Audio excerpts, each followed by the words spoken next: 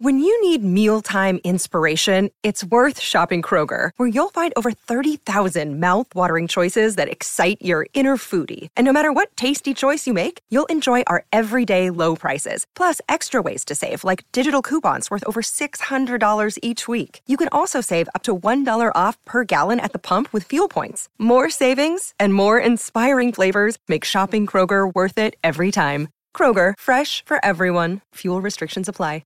Jewelry isn't a gift you give just once. It's a way to remind your loved one of a beautiful moment every time they see it. Blue Nile can help you find the gift that says how you feel and says it beautifully, with expert guidance and a wide assortment of jewelry of the highest quality at the best price. Go to BlueNile.com and experience the convenience of shopping Blue Nile, the original online jeweler since 1999. That's BlueNile.com to find the perfect jewelry gift for any occasion. BlueNile.com. Before this episode of the Final Word Podcast, another quick update from our friends at Brick Lane Brewing.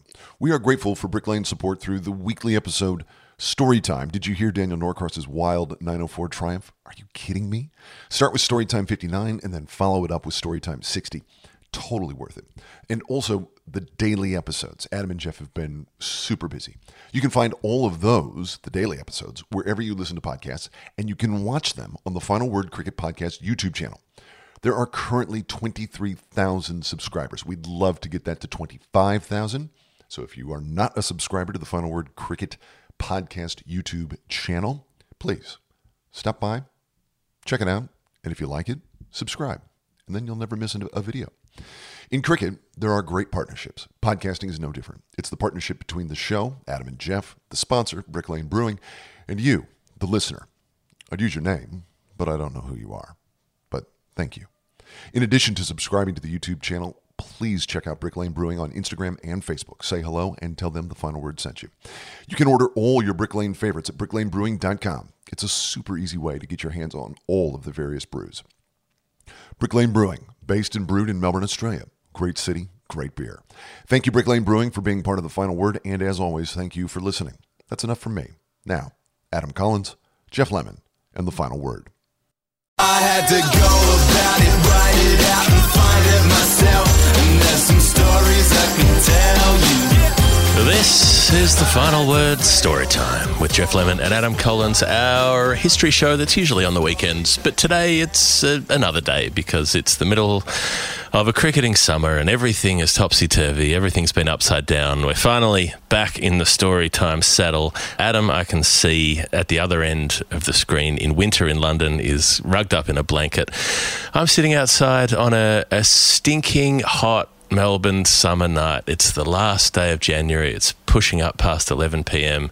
and it's sweaty and it's hot.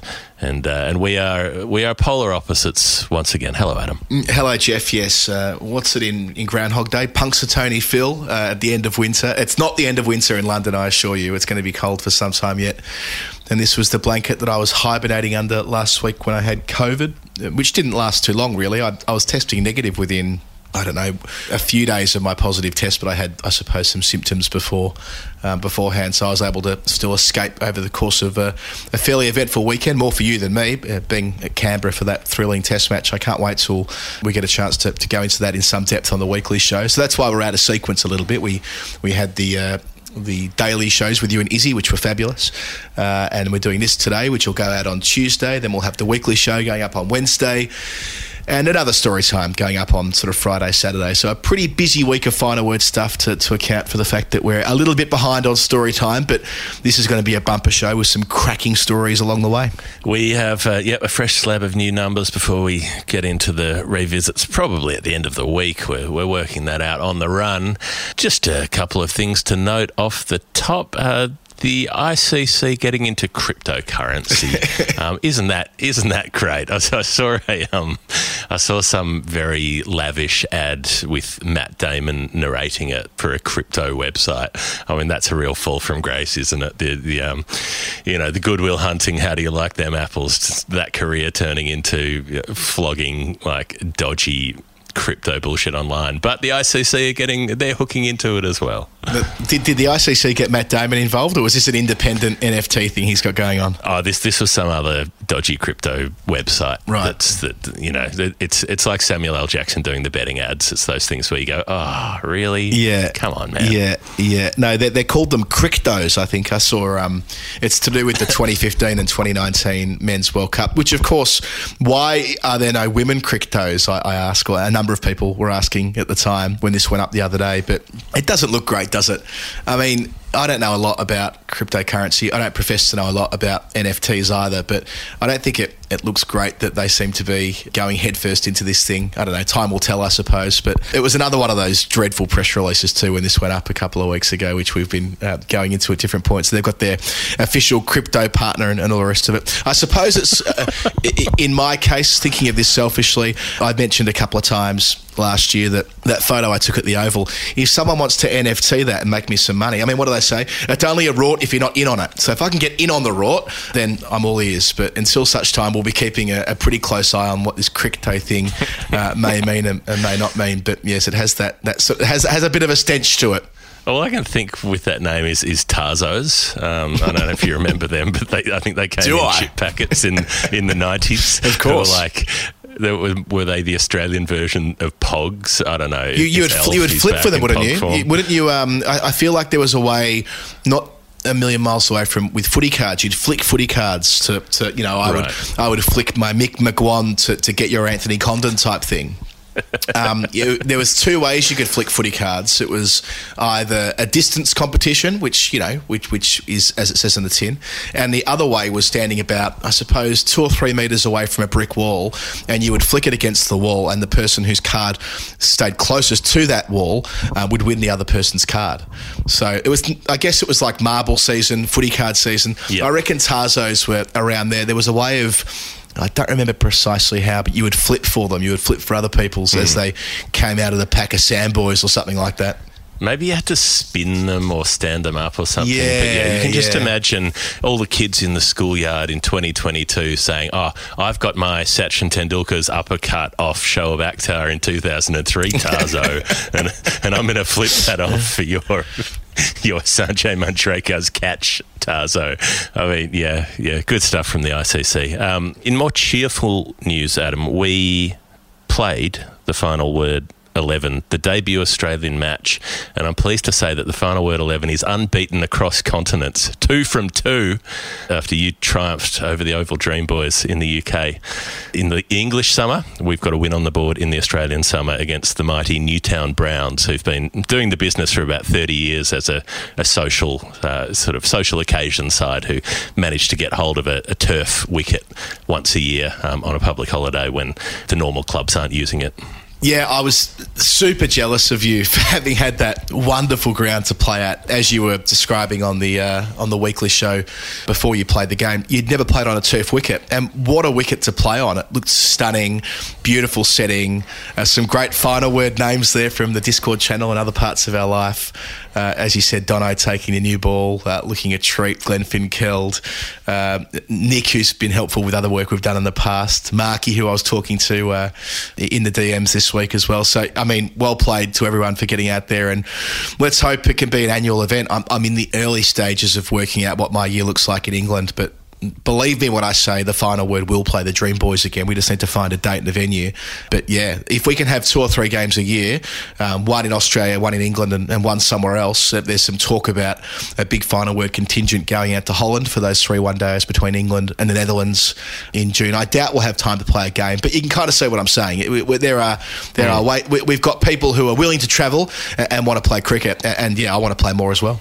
Well, to give you the wrap-up of the game for those 30-second summary. 30-second summary, please. 30-second summary. My first game as skipper, won the toss and batted because why not? Runs on the board, get pressure.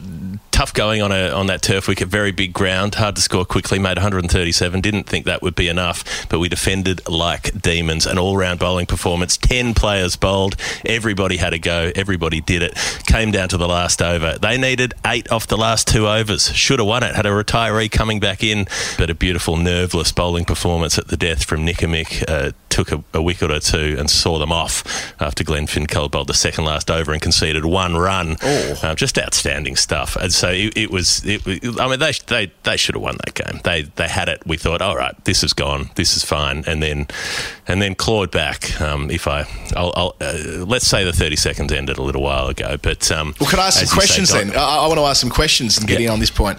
I've kind of avoided the OBO that was running on the Discord page because I didn't want to learn too many of the details before we spoke. But Glenn Fincold against a retiree sent down an over worth 1, the second last over of the game when they needed 8 to win. I mean, that's miracle stuff. So Glenn, at this point, we had the number 11 in, who we thought, we'd probably prefer to not get him out. But Glenn couldn't help himself. Killer instinct. Knocked his off stump out second ball of the over. So then had 4 balls to go against the retiree coming back, but managed to keep it to 1 run from those 4 deliveries. Outside the off stump, couldn't lay bat on him, the wily old stager. So he sent down 4 overs in the game. John O'Haley bowled some beautiful left arm spin.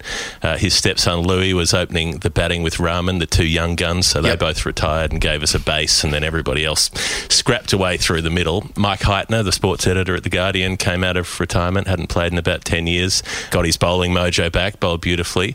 Mike Wood, the rugby league writer, who also follows our show, he was bowling like Jasprit Bumrah. He had the full right arm out load up, and also hadn't bowled in a few years, but was just pinging in Yorkers at the toes. Paul Batfay hadn't played in about 15 years, but he ended up bowling a beautiful spell of tidy mediums with the cap on backwards and all the rest. Nice. And then Markey bowled gorgeous leg spin. He came floating up to the crease, beautiful run up, this trailing bowling arm coming over. And after he bowled the first ball, the guy batting just sort of whispered almost in awe. He went, "Oh, it's Abdul Qadir." And it really was. I mean, the action was... that's the first thing I thought when I saw the action as well, from short mid-wicket, and that was borne out. And then Nicamick bowling the last over when they needed... I think they needed about 8 off the last over, whatever it was, and it came down to them needing 6 off the last ball to tie, and a big slog down the ground that for a second looked like it might go, but it landed short and got the ball back in for the run out when they were trying to run about 7, doing that sort of European Cricket League thing where they both end up at one end before one leaves so that you can't run them out. Yes. But we managed to foil that plan with Nick nerveless as the ball came in and collecting the stumps. So, a last over thriller. I think the final word got up by about 4 runs maybe after that 1-run result for you in England. Yeah, not only 2 wins, but 2, as you say, nerveless performances with the ball defending modest totals on both occasions. That's great stuff. I mean, often that's what you want in a social game, for it to end in the last over, and we've nailed it twice. So good start to the Final Word Cricket Club career. I like this. They also sort of came up with a nickname because TFW, so the guys on the field went with the Dubs. Good. Go the Dubs, come on Dubs, which seemed to work. That's nice. I like that, the Dubs. We should get some caps made up. In fact, we will. I know a guy. We will. Maybe between make this happen. I know a guy who does this. We can get some Dubs hats made up before the return bout against the Dream Boys. I reckon that might be... I was having a look this morning, actually. That might be early-ish in the season. I think that might end up being in May. But I'll talk to the powers that be in the other team, another WhatsApp group that I'm in, actually, so it won't be too hard to pull it together. Can we get Darren Stevens to play for us? Look, probably not in May. That's when he does his finest work down at Canterbury. He's got a professional contract still. But we'll get Stevens-esque characters. Although in saying that, you might be in England later in the year, Jeff, so there might be reason to pause and try and pull it off. It's a very, very busy June, July, August. I've had my head in the spreadsheet, head in the sheets, and there is barely a day off through there. So, but where there's a will and all the rest of it. Oh, well done, everybody. Yep. Final word 11, the Dubs, 2 from 2. 2 from 2. Let's get into story time via a little game that we like to call Nerd Pledge, which I'm not going to yell out loudly because it's late at night and I don't want to annoy everybody around us. But just imagine that I did. All right, it's a game that we play with the people on the Patreon page. They fund the show.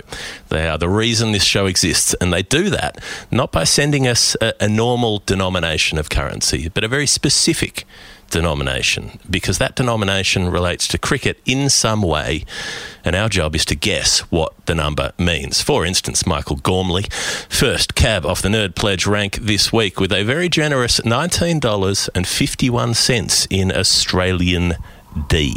Yes, very good pledge. Thank you, Mike Gormley. Mike Mick, here's a clue. I'm not sure how quickly you'll get to this, but the number will be out of date on the 2nd of June. Well, it's the 31st of January, so either we are very, very, very late or we've got there in plenty of time. Jeff, you can work that out. Yes. Well, that may give you an idea of just how steep the backlog is at the moment. But Michael's number, 1951, and it will be out of date on the 2nd of June. So when I was looking at this, when I was thinking of this, I was thinking, what happened on the 2nd of June? What was due on the 2nd of June? And what I realised was that on the 2nd of June in 2021, I can't actually remember what year it is anymore because they've all blurred into each other, England were due to start their last-minute 2-match test series against New Zealand. So I thought, okay, it's going to be it's a number relating to someone who was likely to play in that series. But doing a little more research, this is what I discovered. 19.51 is exactly the bowling average that James Anderson achieved in the first edition of the World Test Championship across those 2 years of the WTC. Now, Mike Gormley was probably thinking that if Jimmy played in this New Zealand Test, then the number would change. But the New Zealand Tests were not part of the World Test Championship. That's right. They sat outside that. They were a little extra fixture for New Zealand to come over and acclimatise before they played the final, much to the chagrin of many, many Indian supporters who said that it wasn't fair that India didn't get to do that. India didn't get to do that because the IPL was scheduled to be played up until about 3 days before the World Test Championship, and then they cancelled it halfway through. So that's why they didn't get to play warm-ups in England. I'm sure if India had said, we'll play you in 7 tests this summer, England, I'm sure the ECB would have taken them up on that. Yes, please. That was not the proposal put to them. Right. So 1951 is what Anderson returned from 12 test matches in the World Test Championship. His first one in the WTC wasn't much chop. That's when he did his calf after 4 overs at Edgbaston in the 19 Ashes. Came back whenever it was, 8 months later or 6 months later, had a quiet test at Centurion and then followed it up with 5 for 40 in an innings in Cape Town. Picked up 5 for 56 in the next home summer against Pakistan. Got 6 for 40 in Gaul, and then had that crazy speller reverse swing in Chennai when England won, and Anderson took 3 for 17 off many, many overs. So he picked up 39 wickets in those 12 tests, going at 2 runs and over, just over 2 and over, and ended up averaging 19.51. Yeah, he's past it. It's too old. Got to get rid of him. Time to move on. He's soaking up a spot that could go to young blood, etc., etc. Yeah, so 39 wickets in 12 tests through that stretch of time. I reckon he was retired off about 12 times as well. Just going through it as you were reading through those numbers. That test at Centurion, he didn't bowl well. He didn't have a good start to that series, and there was plenty of that, I don't know, Jimmy had that calf injury. You know, there was some chat that he was going to pull the plug that year. Had England been successful in 19 in winning the World Cup, winning the Ashes, that might have been enough for Jimmy. By the way, I doubt that would have been the case regardless, but there was some talk, as there tends to be around these matters. Then, he starts poorly in South Africa, bowls magnificently well to set up that Cape Town victory. Injures his rib, I reckon, in the second dig. That was the test when he broke a rib from, I reckon it was his left arm, pulling it into his ribs, and that was the impact which broke the rib. So he missed the third and fourth test match. Then against Pakistan, you mentioned the 5 for 56, which is when he completes his 600th wicket in Test cricket. We did a whole show on that. Let's not forget that you go back a test or two, and again, people were genuinely trying to pension him off. It was the first test at Manchester. He's gone. He's over. Yeah. Well, rumours. Time to pack it in. Well, he did a media conference after the first test, which, remember, England won, courtesy of Chris Wokes and Joss Butler. But Jimmy didn't have a great test, nor did he have an outstanding series against the Windies. He was sort of the second fiddle to Broad, and to an extent Wokes as well. But you get to that first test against Pakistan, and there is a drumbeat. So much so that when it was announced that Anderson was going to do a press conference after that test, people were genuinely thinking, "Oh fuck, he's pulling the pin." That's it. Or he'll play one more test or something like that. In the end, Jimmy being Jimmy, it was actually him fronting the media to get out and say he wanted to play the next week, and so he did. And it was in the third test when he was back to his absolute best, taking 5 for 56, and then it continued through at Gaul. I saw that come up in a little one of those little Twitter memories the other day. It was 12 months since that 6 for 40 to start the series. An economy rate, I think at one point he had 5 for 30 from 30 overs in that spell, something ridiculous like that. And the sixth wicket was Narushan Dickwella, who he deceived with a slower ball. And as you said, that reverse swing spell at Chennai at the other end of that winter, and still going strong at age 39 and still watching everything too. He loves cricket, doesn't he? I mean, he was up tweeting with us through the night, through the women's test this week. His love for the game hasn't subsided at all. So, yeah, don't expect Anderson to retire because he's had enough. He'll retire because his body has had enough, not because his mind has. Somebody, one of the English pack through the summer, someone was saying, how does Anderson find the inspiration to keep going? And they said, well, probably the £1 million a year from the ECB helps. But, well, he'll make, the thing is, he'll make just as much money when he retires, probably. Or maybe not quite as much. He'll make a shitload of money as a commentator around the world, I'm sure. But yeah, I mean, he is just, said with love, he's a badger. He's just as bad as we are. It's just that he happens to be England's greatest ever fast bowler. So, fair play to him. Well, I reckon that's your number, Michael Gormley. You can let us know, jump on the Discord page for Nerd Pledge, or drop us a DM and let us know how close we got.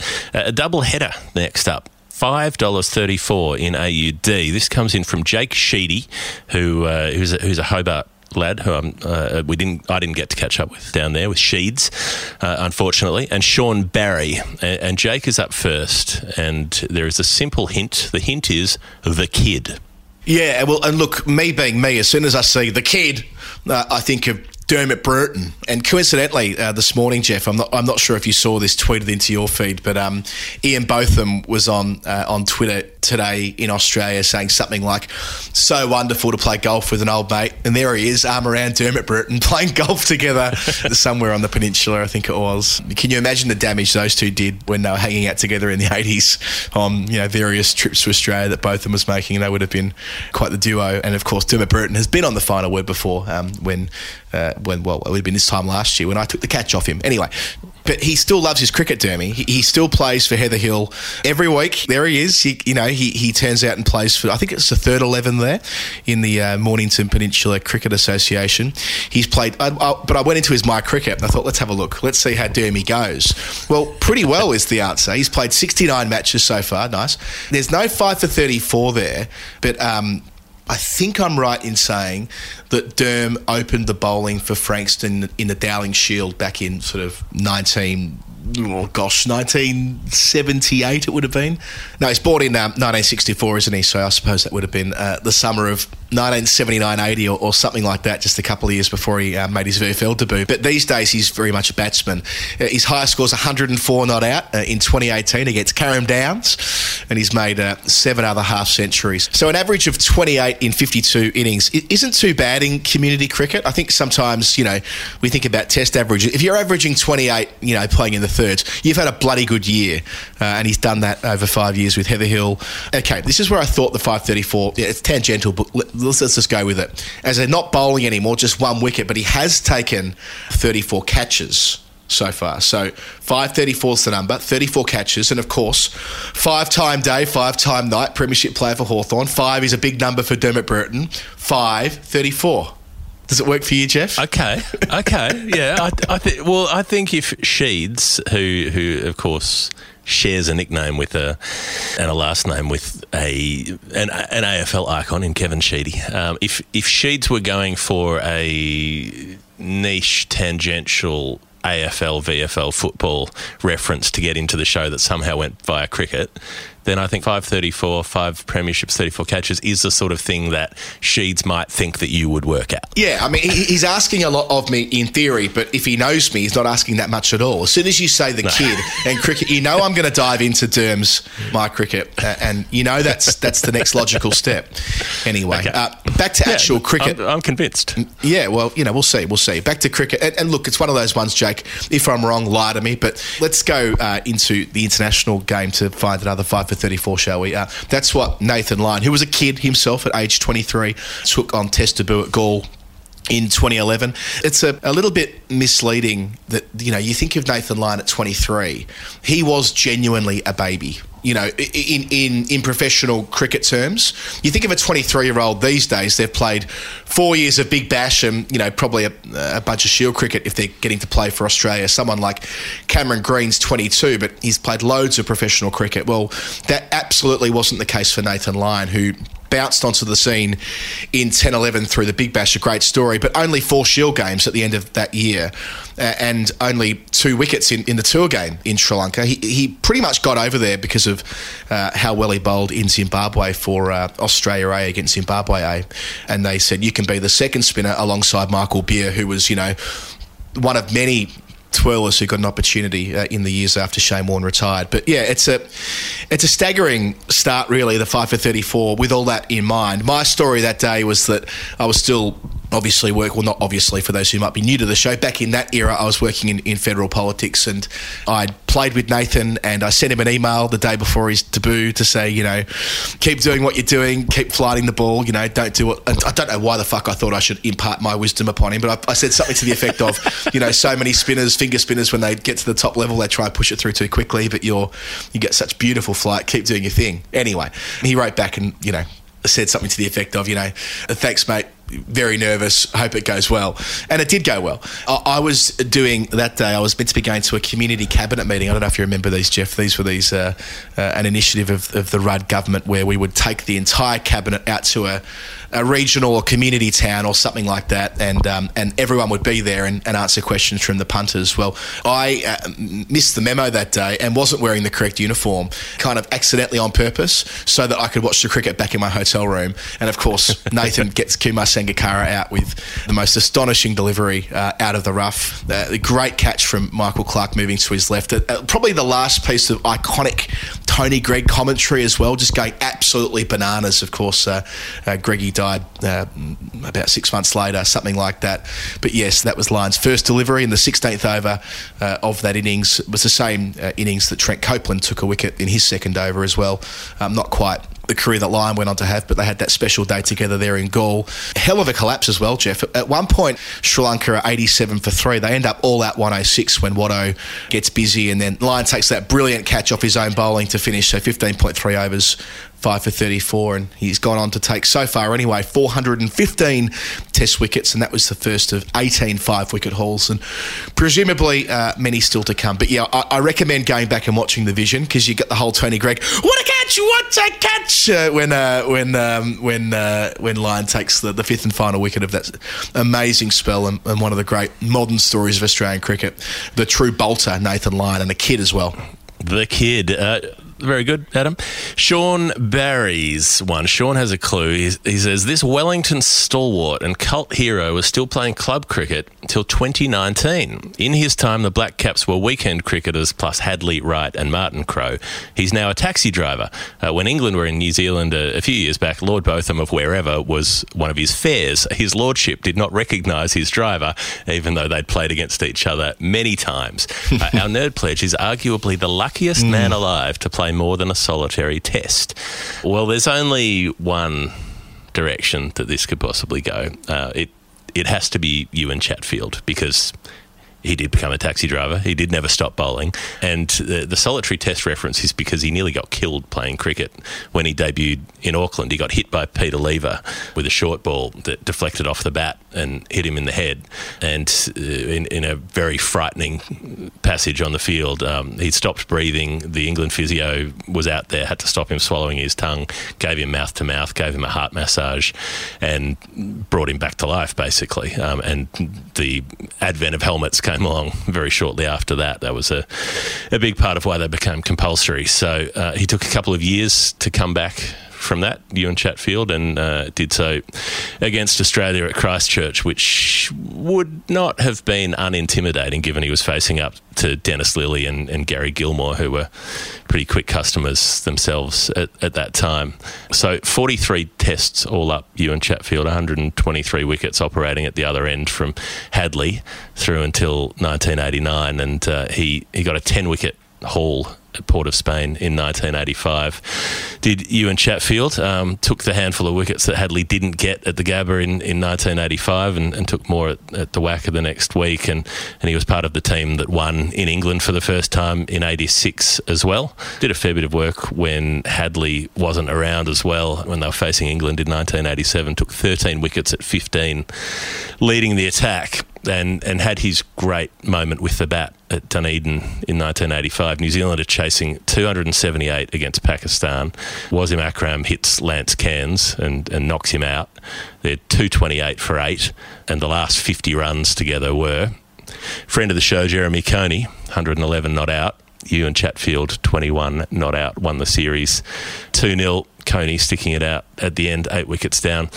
Played 114 one-dayers, did Ewan Chatfield as well for 140 wickets, and took a 5 for 34 in that format, which is going to be the reason that this number has come through from Sean Barry. The 5 for 34 in his second one-dayer when he was playing against Australia, kept the Australians to 217 for 9, got Greg Chappell out, got Alan Border out, and New Zealand completed the chase in the final over and made that a win. So, yeah, as Sean says, he kept playing Masters level, kept playing club cricket, played for the New Zealand under-60s until a few years ago against Australia, the Old Boys club in Wellington, and finally pulled the pin on his club career when he was 68. Never made 100, got a golden duck in his final outing, but he continued playing the game that he loved from where he started in 1968. In Wellington, Ewan Chatfield. Yeah, the Nene Express, that's the club that he sort of played at until the end. Yeah, that sort of, you know, I can't even imagine how hard that would have been for him to have returned to have played it all after nearly dying. I mean, that's the pictures are horrible, hit in the temple. I think he did swallow his tongue, actually. Like, it was a pretty graphic, a pretty miraculous thing that he survived and kept doing what he was doing. He spoke almost mournfully about stopping as well. He kind of realised that when he was playing for the New Zealand over 60s, that he just couldn't be effective anymore. So he's like, it's not like he retired because he didn't want, and not a million miles away from the conversation we were having about James Anderson and Test cricket.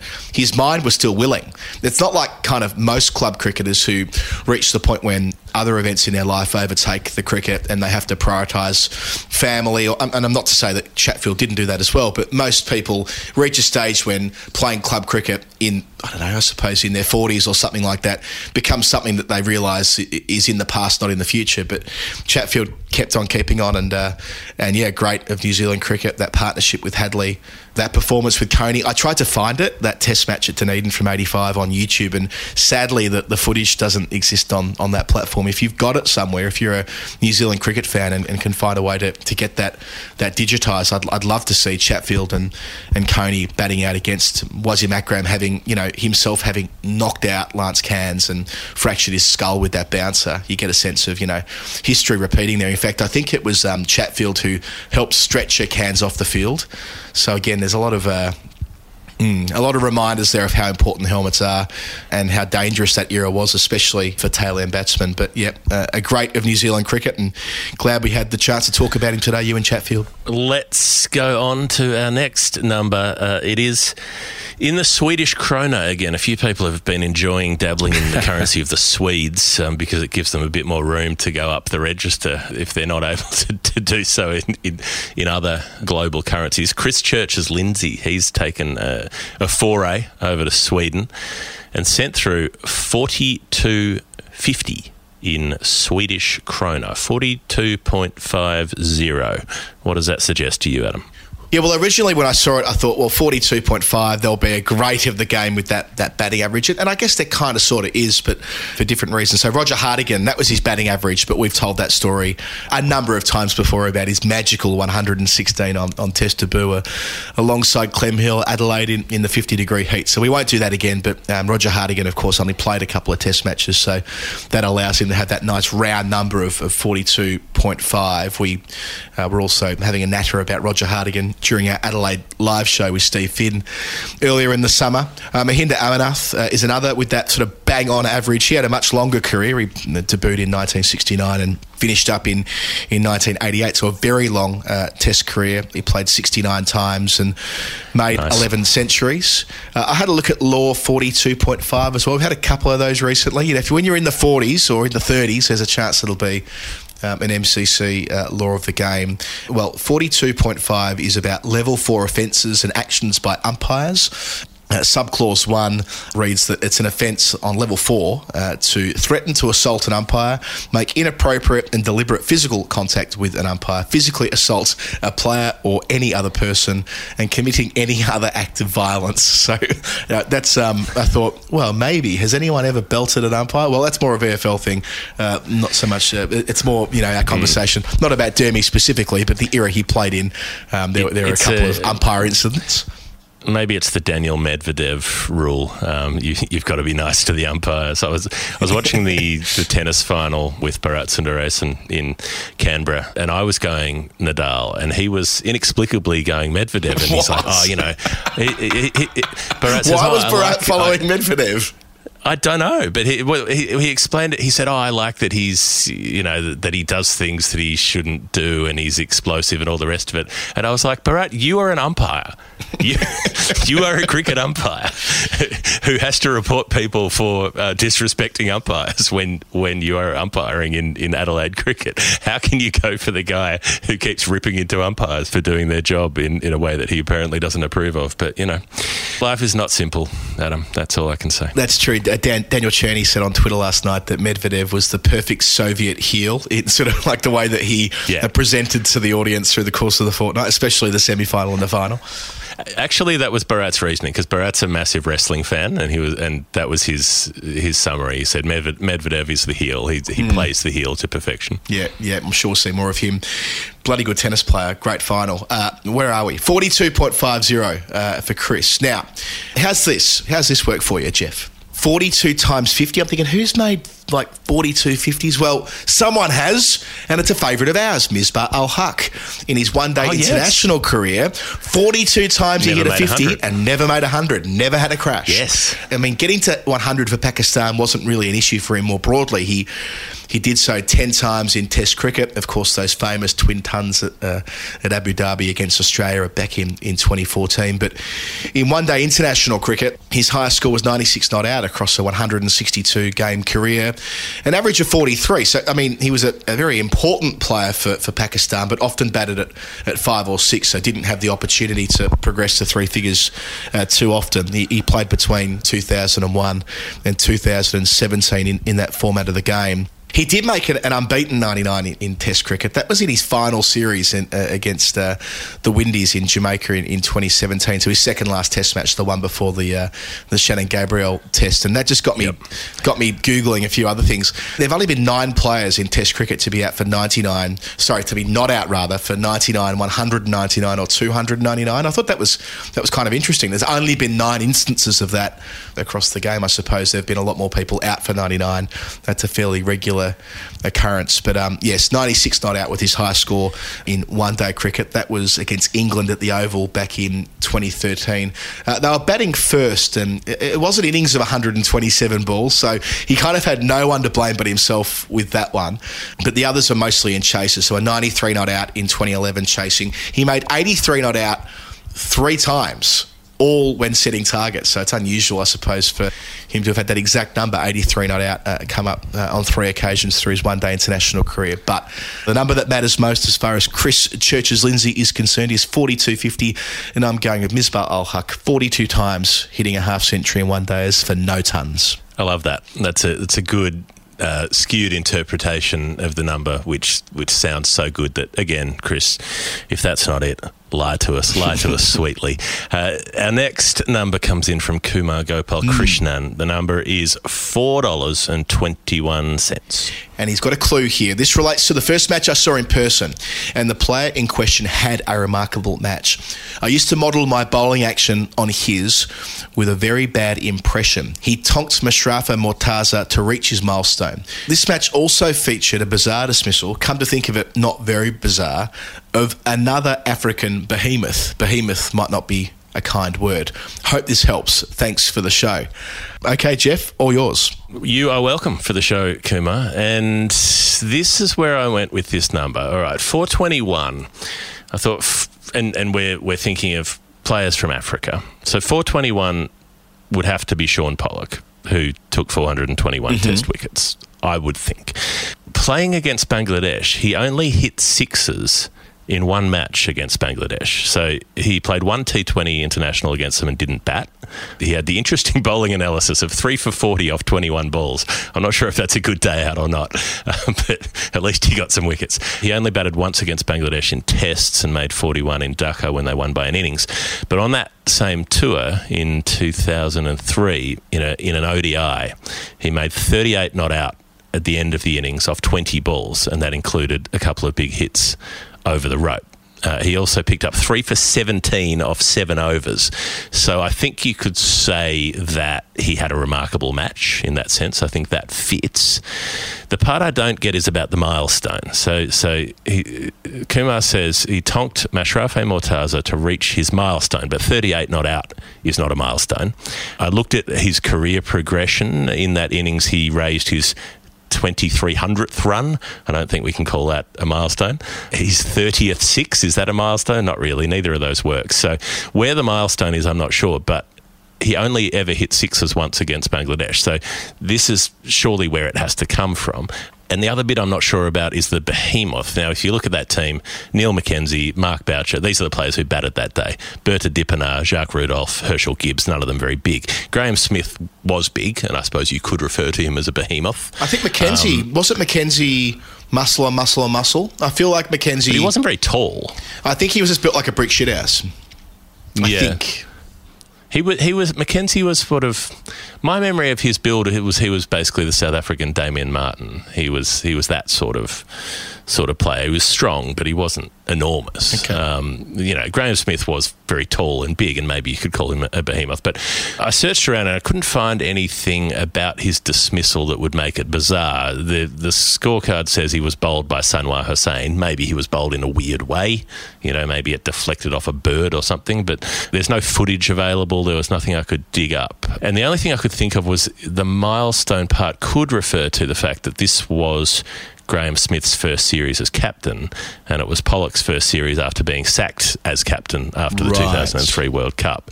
So was the milestone to do with hitting a six in his first match, not as captain? I mean, that part doesn't quite convince me, but I can't think of it being anything else given the 4-2-1. And a bowler who bats, because it has to be someone who Kumar modelled his bowling action on and someone who was able to hit sixes. So that's where I'm going, Kumar, but let me know. Hop in the DMs or jump on the Discord and let me know if I've got anywhere close to the pin. Well, the good thing, Kumar, is we can swing back and do it all again in our revisit shows. We mentioned we're probably going to do one of those later in the week. So if you get onto this quickly and you give us a very, very strong steer. I stress this about the clues, and I don't want to get on my high horse here, but if you're going to give us a clue, give us a bloody good one, because some of the clues we've got recently have been exotic, to say the least. So give Jeff a very, very strong prod, and we'll try and get your revisit for 421 into the weekend show on Friday, Saturday. Doubleheader next up, Jeff. Our first doubleheader of the day. It's 4:00. Second. Oh, no, right, you are. Our second doubleheader. We had 5:34, didn't we? Doubleheader. A doubleheader. Twin tons, twice. Now, 400 is the number, so it's definitely a nerd pledge, because 400 isn't a preset for a Julio pledge. That's 200. Dan Walsh is the first, and the second is James Herzenrotter. Now, I mean, 400, Jeff, when you see that number, I suppose we think of Lara, but I sort of doubt that either of these. I just don't imagine either of these men have thought we want to hear more about Brian Lara breaking the Matthew Hayden world record, where each 100 was slower than the one that came before it. He so desperately wanted that record. That doesn't I mean, you know, a brilliant achievement, and so it goes. Lara, a genius player, but we don't need to tell that story, do we? We've talked about it before. We've talked about the 375, the 380, the 400, the wonderful epic pettiness of Lara 6 months after Hayden broke the record, saying, "I'll have that back, thanks, champion." But yeah, I think we need to go further afield on 400. Well, what I did, I was kind of interested in this because the previous week at Hobart, I was getting in the weeds a little bit around Sam Billings being England player 700, which I acknowledge isn't as clear-cut as it might be, but I think we arrived at the consensus that he was capped 700. And I wanted to know, on commentary, you know, could rattle off who else had an even number. So Sammy Woods was Test player 100 for England, who we've talked about before. Bill Edrich was player 300.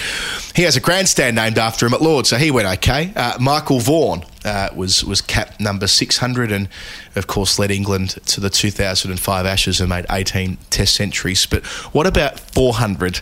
And what do you know? Play the music, DC.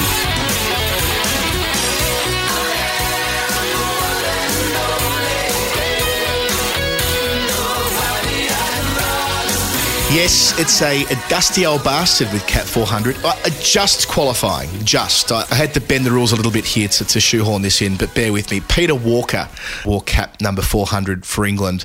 Now, Cap 200 would have been a much better DOB, but we'll save that for another time. So if you're a Julio pledger and you want to tell us that you wish you have a DOB to be part of your 200, well, I'll tell you all about Andy Ducat, but not today. Today we're talking about Peter Walker, who I knew his story a little bit because he passed away a couple of years ago, and there were a couple of articles written about him just at the start of the pandemic, actually, but didn't die of COVID, but it was around that time.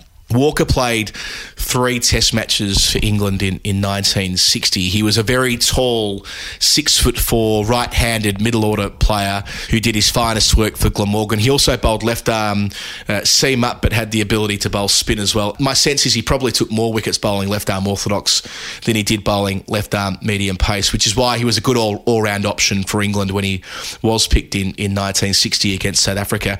Didn't really get much of a go in those Test matches. He made a half century at Lord's, but that was kind of it. A trifle unlucky, really, because in those 3 Test matches, batting down the list, he got a 50, a 37 and a 30. He was as much there probably for the all-round option he provided, batting at 7, 8 and 9 across those 3 Test matches, but England had lots of options with spin then and there, so they didn't turn to him again. Interestingly, only Martin Saggers and Toby Rowland-Jones have a 3-0 record after the war, only not to play Test cricket again. So 3 games, 3 wins against South Africa. He cracked on, though. He didn't sort of leave it there. He reached 1,000 runs 11 times in the days of uncovered pitches. That was no mean feat. He did the double as well. He took 100 wickets in one season. That of 1961, that was his best season all round, actually. So he took 800 wickets at 28 with that left arm spin mostly. But yeah, it's the all-round part of his life that I want to touch on here, or his cricketing life anyway. He took 697 catches in just 469 matches. Most of those apparently were at short legs. So in 1961, his best year, he did the double, 1,000 runs, 100 wickets, but also 73 catches, which is the 3rd best treble, if you like, of all time, following Wally Hammond and Mickey Stewart, who both took more catches than that when making 1,000 runs and taking 100 wickets. But it says a bit about how he was always in the game. He was a big part of Glamorgan's glorious 1969 campaign where they were undefeated and county champions. In 1972, he made the shift from the field to the press box. Obviously not the first to do that, but did it really, really well. He was a print reporter. He ended up moving into the BBC, where he was a broadcaster on television. He was the face of the Sunday League coverage in those pioneering early days of cricket being on television and limited overs cricket being on television, and an all-rounder to the end as well, off the field too. He went into cricket administration after he finished on television. In 1996, he became the first chief executive of Cricket Wales and had a big hand in leading up the operation, which contributed to Sophia Gardens being the national centre of cricket there for Welsh cricket. And not long before he died, he became the president of Glamorgan in his later years and earned an MBE for services to cricket in 2011, and yes, passed away in April of 2020. He was celebrated across the cricketing community, a true club legend, said Glamorgan in their statement when he passed away. He was a great all-rounder and cap number 400, Peter Walker. Very good.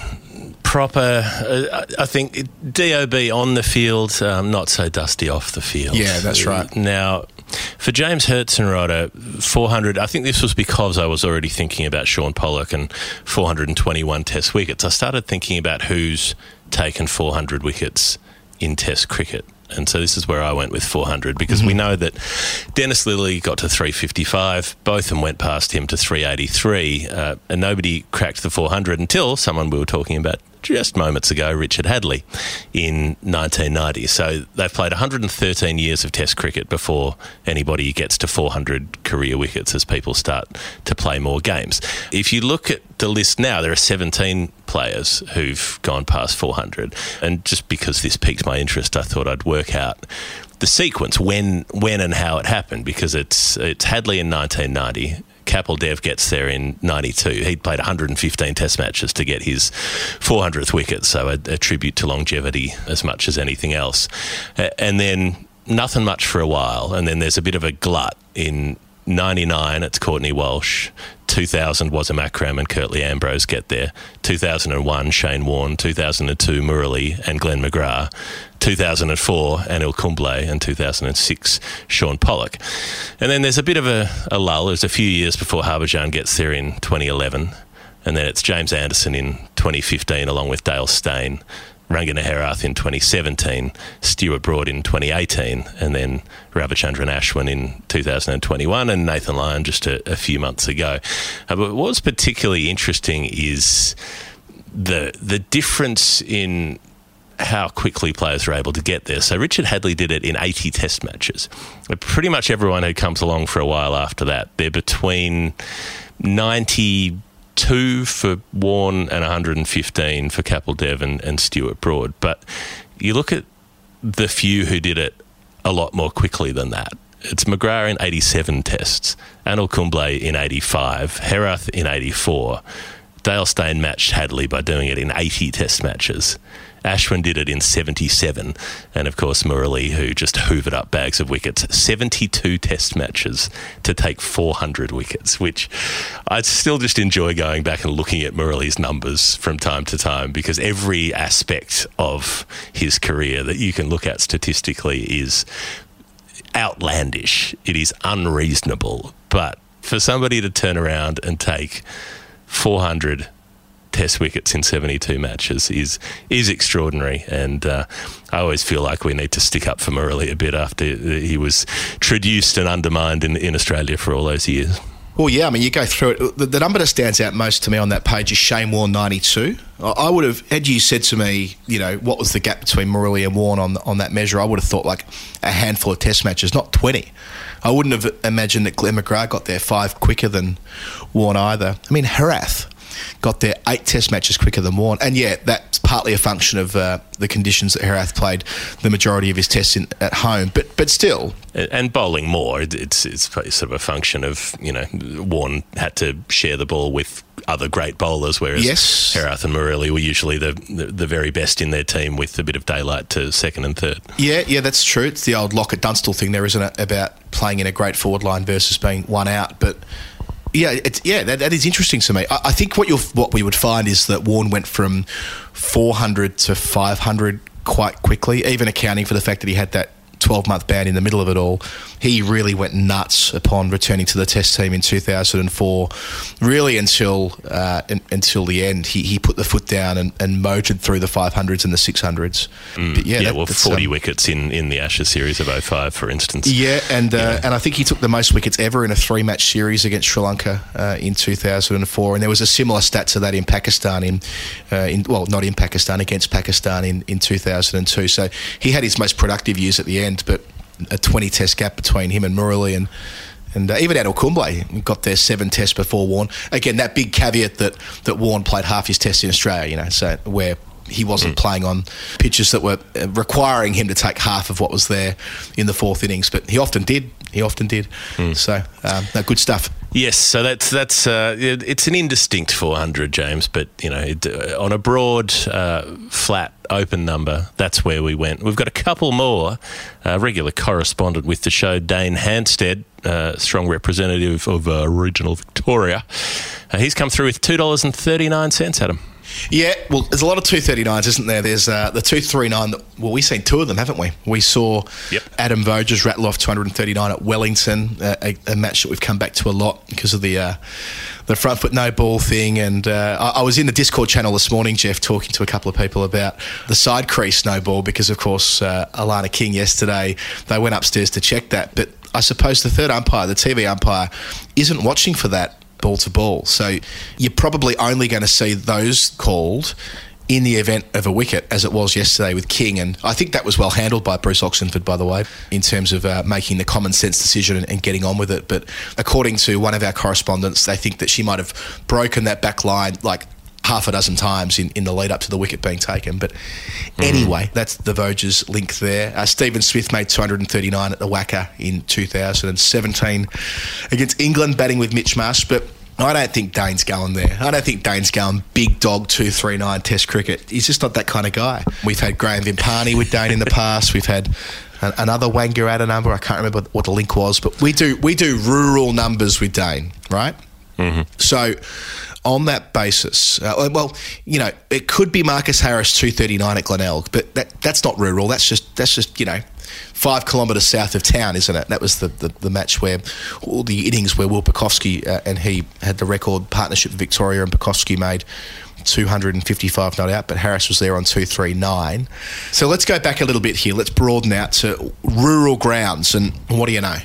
Jason Cheeseburger, the Armburger, made 239 for Victoria as well. And he did so at Lismore in 2006 towards the end of his distinguished career for the Vics. He was playing against New South Wales in January 2006 in his final year, I think it was, and rattled off a 9.5 hour classic epic where he was up against a couple of test bowlers in Dougie Bollinger, who would play for Australia a couple of years later, and Matthew Nicholson, who had a couple of years before. Armburger obviously top scored out of the 519 the Victoria made. Amusingly, on this scorecard, Brad Hodge made a duck batting at 3, so he'll still be furious about that, I'm sure. But he made up for it in bowling first change. So after they were all out, Hodgie took the ball bowling, presumably off spin, but maybe he was just so pissed off at getting out early that he's like, nah, fuck it. I'm going to bowl some seam up and take some blokes' heads off.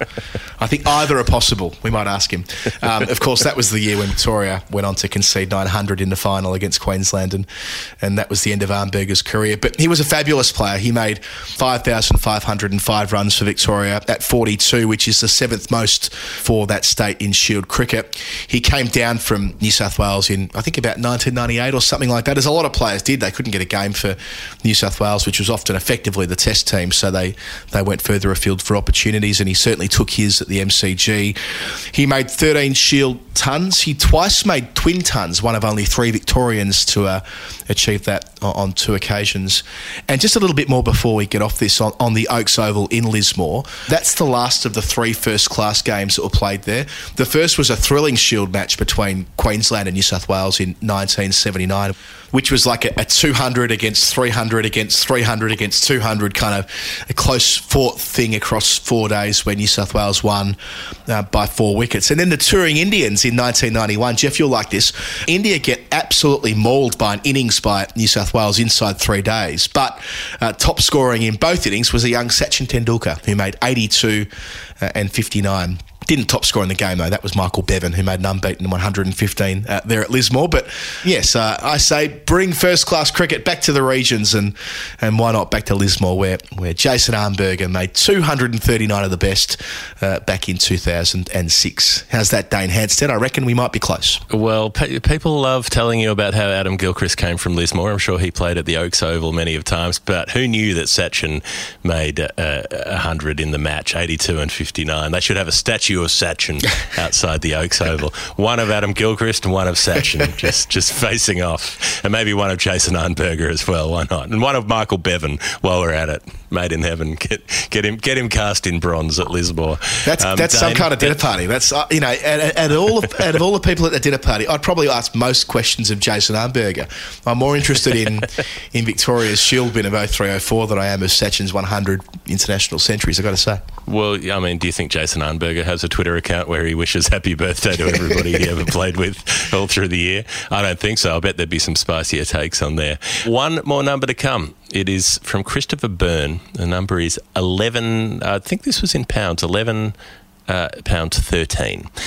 Now, just to float that in the episode today so far, we've talked about twin tons, we've talked about players doing the double, and we've talked about going right back in county cricket history. And this is one of these numbers that I had to think about this for quite a while. I had to search, I had to ruminate, to try to work out the angle. And then when I arrived at this conclusion, I'm feeling pretty good about this number. So okay. I know that Christopher Byrne is interested in Yorkshire cricket. We've had numbers from him previously. Also keenly has an interest in Lancashire and Gloucestershire, I think. But I think he's a Yorkshire man on the basis of previous numbers. And this brings us back to George Hurst, who we have mentioned on the show, but I don't think we've really talked about George Hurst much in detail, which is, he comes up in various stories. He's the one in the apocryphal "We'll get him in singles" with Wilfred Rhodes in the last wicket partnership in the Test match and so on. But a crazy career. Like George Hurst is one of the great all-rounders. Played for nearly 30 years in first-class cricket, made over 36,000 first-class runs, as well as taking 2,742 wickets, having played 826 first-class matches. So he was a left-armer. He wasn't super quick, but apparently he could make the ball swerve in the air. He's credited with being almost the inventor of new ball bowling as it is today, in terms of using the shine on the ball to make it absolutely misbehave in midair and catch players out. And so he took piles and piles of wickets. He's a bowler who helped bowl out Australia in a Test match in 1902 for 36 runs, which remains Australia's lowest ever score in a Test. And not content with that, he then fronted up for Yorkshire the next week against the touring Australians and bowled them out for 23.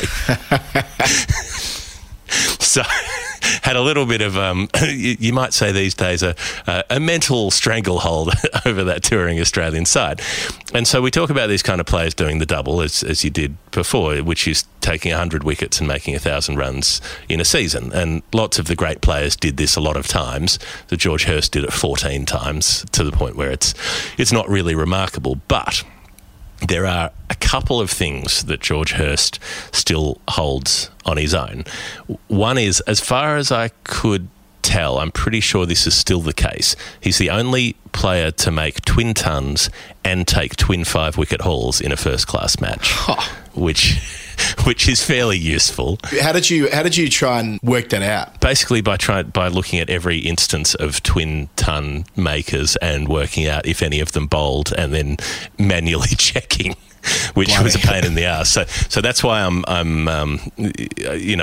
won't say it categorically, but I'm pretty confident that is still the case. Another thing is that he remains the only player to have done the double-double, which we were also sort of tangentially referring to, as in he's the only player to make 2,000 runs and take 200 wickets in a county season, which he did on one occasion in 1906, I think it might have been. But another thing that he holds is he is still the fastest player to ever do the double. So, and this was in 1906. So in the last 3 days of June in 1906, he played a match at Leighton against Essex. And he took 6 wickets in the match, which took his season tally from 98 to 104. He'd already got his 1,000 runs for the season by that point. So by June the 30th, he had 1,000 runs and 100 wickets in a county season, which remains the fastest by a distance. And by that stage, by June the 30th, after that match, his run tally for the season was 1,113 runs. Christopher Byrne's number, 11-13. Ah, Jeff, what a way to finish it. Bang. That is a beauty. We've said it a couple of times already, Christopher, but you wouldn't want to be telling Jeff he's got that one wrong. He's put in the yards. Yeah, well, look, it's not a season tally number, so it's not something that is as easy to work out. But I think I'm pretty bloody confident that's got to be it. And Chris, you've also come out of the hat as the winner of the Brick Lane slab. Now you are probably in the UK, which means you probably can't get it yourself because it has to go to someone in Australia. But if you know someone in Australia who you like and you would like them to have a case of delicious Brick Lane beers, we can make that happen, and you can make that happen, and you can take all of the credit. Well, I think we've had a blinder in terms of the new numbers this week, and it's only fitting that we're able to celebrate the blinder that Brick Lane have had as well. They, as we discussed with Matthew Beggs on the weekly show last week, had 2 beers in the Gabs Hottest 100, which is not for nothing. So thank you again to everybody from the Final Word community who got involved in that. Thank you to everybody who has followed Brick Lane on socials and backed in what they've been trying to do and bought their beer from the local bottle shop or told their friends about it. That really came through loud and clear around the country this year. Anyone we met up with who said that they've been supporting Brick Lane because Brick Lane support what we do, and it's a nice thing we've got going on there. So, Christopher, you are part of the Brick Lane family as well. I should also mention, Adam, that Brick Lane stumped up for the Final Word game. They dropped off a very generous supply of beverages, which were shared around between the teams and greatly appreciated. So that's the kind of people they are. Fantastic. BrickLaneBrewing.com. Support them in any way you can. And we're going to have an offer code. By the time that we lay the weekly show down, we will know what our offer code is for February. And we'll be able to relay that to you when you next tune into the Final Word, which will get you somewhere in the order of about 15% off your next Brick Lane purchase. All right, that's the end of the new numbers. We've got a little bit of correspondence, some Bannerman to look at after the break, and then it'll be game over. This is Jeremy Coney, and I'm on the Final Word. Brick Lane make great beer. Woodstock make great cricket bats. We only align ourselves, Jeff, with people who are doing the best work in their field. And in the case of Woodstock, not only are they the best bats, they're eminently affordable compared to their competition who, you want to go and buy yourself a bat from one of the big well-known brands that you might have grown up with over the years. All you're doing is going to a retail shop, seeing it, taking it off, and going to the counter and paying the money. It could not be more different to that with Woodstock, where you get the personal experience of going up there and learning about your piece of kit, or on Zoom with them as well. If you're not able to physically be with them, if you're in Australia, for example, you can work with Jono and the team up there to make sure you get the right bat. And not just bats either, I should say, all of their pads and gloves and all the rest, Jeff. And people have been getting into that too. Joe Vosnichka Wells has a message through to let us know that he's scored a sweet pair of gloves with the 20% discount. Anyone who listens to the Final Word can get 20% off all of the stuff. Bats, gloves, pads, all the gear. TFW20 is the code. You put it in at the checkout. Simple as can be, and you can get yourself a nice discount off some top quality kit. We're heading into the new season. Everyone is enjoying their winter nets in the UK at the moment. Take full advantage of the offer code TFW20 at woodstockcricket.co.uk. The best bats in the world. Hi, I'm Ian Chappell. You're listening to The Final Word with Adam Collins and Jeff Lemon. It's the Final Word story time. A couple of things to wrap up the show. We like to keep an eye on Bannerman's, as you know, the highest percentage of runs in a completed innings, or the Bakewell as it should be for women's cricket. Heather Knight looked like she was on track for a while there. She made 56 and a bit percent of the runs in England's first innings in the Test match with her unbeaten 168, a crazy scorecard. Next best score 34, next best score 15. Absolutely remarkable. I will say that it's probably because of the interview she did with the Final Word just before the Test match. Got her in the headspace, got her ready to go. Jeremy Burke has written in about Bannermania. He says, trawling through files in my computer folder marked cricket, I found a document put out by the Association of Cricket Statisticians and Historians of Unusual Scorecards, and up pops a doozy of a double bannerman in a match between Chalcots and Bow around 1859. No other details given. Chalcots opener H. Payne carried his bat for 24 out of 27 all out, with 3 extras. That's 88.89%. Not good enough, though. In the second dig, Chalcott's all out 11, and Payne got the other 10, carrying his bat with a 90.90%. Hope the others didn't insist he share the spoils of the match award. Bloody hell. So all the runs in the game have been scored by one fella for this team, with 4 extras the rest. I mean, I was going to make a big deal about Heather Knight's innings and saying that there were 19 extras, which was the third highest score, which meant that she got 60.4% of the runs scored off the bat were Knights. And I was, sort of, again, bending the rules a bit for my own interest to get her into the 60s, but no need for it there. I mean, he's a 100-100 on the way I was interpreting the Knight score the other night. Yes, as you say, the rest of the team didn't do a whole lot. And we got another one that came in from Tim, who is Ump21 on Twitter, presumably an umpire. Yeah, this is a belter from the weekend. So Paul Amy, who I enjoyed watching some cricket with there at the Albert Ground when I was back in Australia, he is a wonderful journo, I should say, and writer on not only cricket but sport all around metropolitan Melbourne mostly. So this was a game between Newborough and Merbau North in the B grade of the Latrobe Cricket Association on the weekend. So they were chasing 67 and Newborough were all out for 24, and B. Aitken, that's all we've got here, scored 19 of that 24. There were 2 extras. There were 8 ducks. There was a 2 and there was a 1 not out, and that's it. So B. Aitken with 19 out of 24 gets himself a 79%er. And for the opposition, Merbau North, a bloke by the name of R. Hughes, presumably not the R. Hughes from Hey Dad, who's in prison, I'm pretty sure at the moment, took 6 for 7. So quite the scorecard there, and thank you, Tim, for bringing it to our attention, and for Paul Amy for all of your great work. So, yes, Bannerman stuff everywhere. And while I've got the floor, one more Bannerman adjacent here from Mark Dwyer. I think it was also a Paul Amy tweet that started this, but Mark Dwyer, who last year Jeff played against us in that game. In fact, I think he might have been the guy I caught off Dermy's bowling. He was settling in towards the end. And Mark raced with us the career of Simon Hill a couple of months ago, who did get a Bannerman for Camberwell Magpies. While another star of the Camberwell Magpies team is a chap by the name of Chris Toulis, who a couple of weekends ago struck 237 in 72 balls in the twos.